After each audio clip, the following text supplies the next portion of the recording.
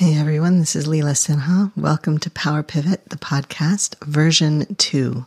This is where we talk about business, leadership, ethics, community, and the way it all fits together. I'm glad you're here. Hey everyone, thanks for tuning in. So this is Pleasure Month. It's May, and somehow it is already the second week. I don't know where time is going. I feel like time speeds up in the summer, in the spring. Everything gets faster and brighter, more exciting, more full. At least that's true here for me. Today has been what should theoretically have been a very spacious day and is absolutely, positively not. I'm racing.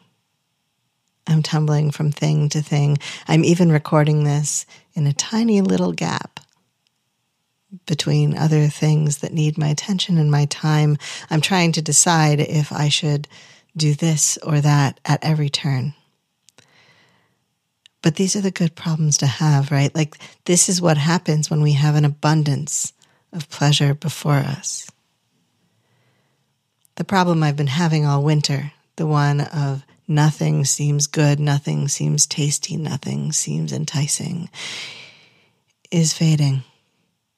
And in its place, we have an abundance of pleasure, which is an intensive's best environment, I think.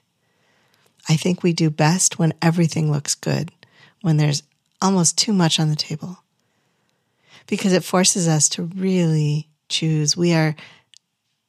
Sometimes we can multitask, but really we're brilliant in the deep dive. And a deep dive means focus, and focus means knowing what you are doing and what you are not. And so it means letting go of things. We just had a full moon, which is traditionally the letting go of things moon.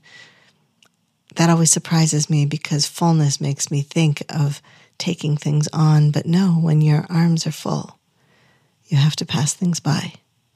You have to put things down.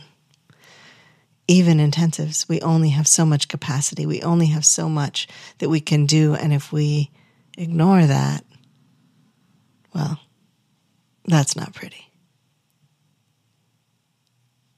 So when we have an abundance of perfect things, an abundance of possibilities, and we see this so often in our own marketing, I know who I want to work with.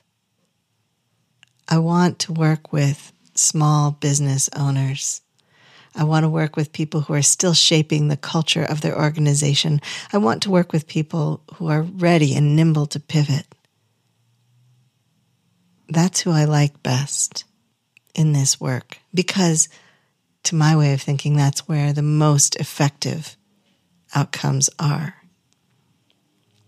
I can help you work on changing the culture of your team in a 10,000 employee company. Yes. But what if we could change the whole company? What if we could catch that 10,000 employee company when it's still 5 or 10 or 20 or 50? What if we could change the way people think, change the things people value, change the things people prioritize? What if the company itself, as its own entity, prioritized meeting people's needs, prioritized ethics? Imagine how many more people wouldn't quit. Imagine how many people would stay and stay because it was a glorious place to work. Imagine how much loyalty you would build by being in true relationship with the people who work there. So my imagination makes me pick one. But my imagination also can imagine how organizations of 10,000, 50,000, 100,000 or more could be transformed and could transform the world, because that's a lot of people. That's a city worth of people. Imagine if an entire city prioritized by culture, by default, prioritized what I'm calling psychological ergonomics. This is not my term. It just seems to be out there. If someone specific coined it, I can't find it. Psychological ergonomics. adapting the environment to the person, not adjusting the keyboard height, but adjusting the systems and the rhythms and the expectations so that they work well with the people who are there, assuming that the people are the most important thing, because of course, people are more important than the institutional structures that they are hired to uphold. So how do we meet our own needs and the needs of those around us? So I can imagine how that impacts everybody, right? Like I have had several inquiries about doing this in a dating context or a romantic context. And I've had a lot of people talk to me about how it changed their relationship with their child or their mother-in-law or their grandfather. Understanding how being an intensive or an expansive changes your approach to the world, understanding what it means to be an intensive in charge of anything, in charge of something, understanding how our sense of our own rightness is both a blessing and a curse, and how it affects how we interact with other people, and how we can use that and everything else to make a better world. To make a better world, starting with the world that we actually have control over. And so I look at everybody and say, what do you have control over? How can this help you? It can help everybody.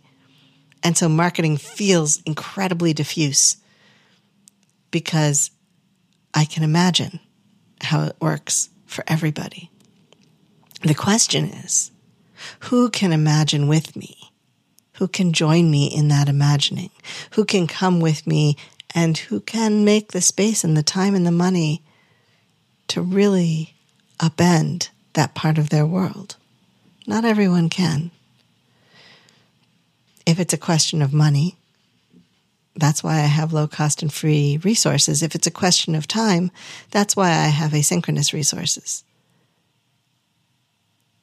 But who can make it? Who can be in this all the way and really see what the fullness brings them? And that's how I narrow my marketing. I was just in my coach's marketing workshop, and he was talking about how you can't market to everybody, which is old news. Everybody knows you can't market to everybody. Some people do, except they don't. They just market to a different specific somebody. They market by their personality. They market by their attitude. They market by how and who they are. They find their specific somebodies, and it's not about psychographics or demographics. It's not about, do I work with companies over or under 500 people or 50? It's about, are you the right kind of quirky to work with me? And that's where intensiveness comes in. That's where intensiveness comes in. Because most of the people who want to make this work for them are intensives. So mostly I work with intensives. I work with small organizations that are ready to change, that are willing to do things really differently. I had the great privilege of working with the New Fashion Company, which is exactly like that. That's why it's called that. They're this exquisite boutique PR firm. And no, they're not paying me to say that. And they're really committed to values. They're really committed to ethics. They're really committed to disrupting the way it's always been and doing it better instead. And that is the key characteristic. If you are a manager, if you are an owner, if you have enough say over your world to do things better, to do things differently, to find the new way, this can be part of that. There's so much goodness possible. And it's deep, sweeping cultural change.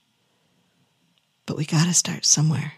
We got to start in one corner. We've got to start with one perspective, one person, 10 people, 50 people. I bet there are at least a few hundred people who know what I'm talking about now. I wasn't sure that would be true when I wrote my book.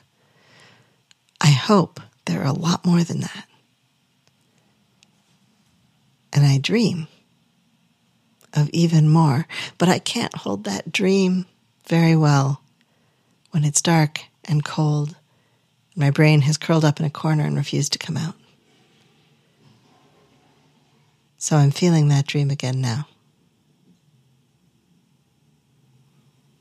There's so much pleasure, green, joy. How do we pick? Start with the pleasure. Make the list of all of the pleasures and then allow pragmatism to come in. Where can you be most effective? Where can you be most joyful? Where will you be most whole? What will serve the world? Thanks for tuning in. Talk to you soon. This has been Power Pivot, the podcast. I'm your host, Leela Sinha. Thank you for listening. I offer gratitude for the earth and sky and the support and care of many who cross my path. Our post-production assistance is provided by William Jameson, and you can find him at jamesonav.net. You can find more of me and my work, including leadership consulting and keynotes, at intensivesinstitute.com.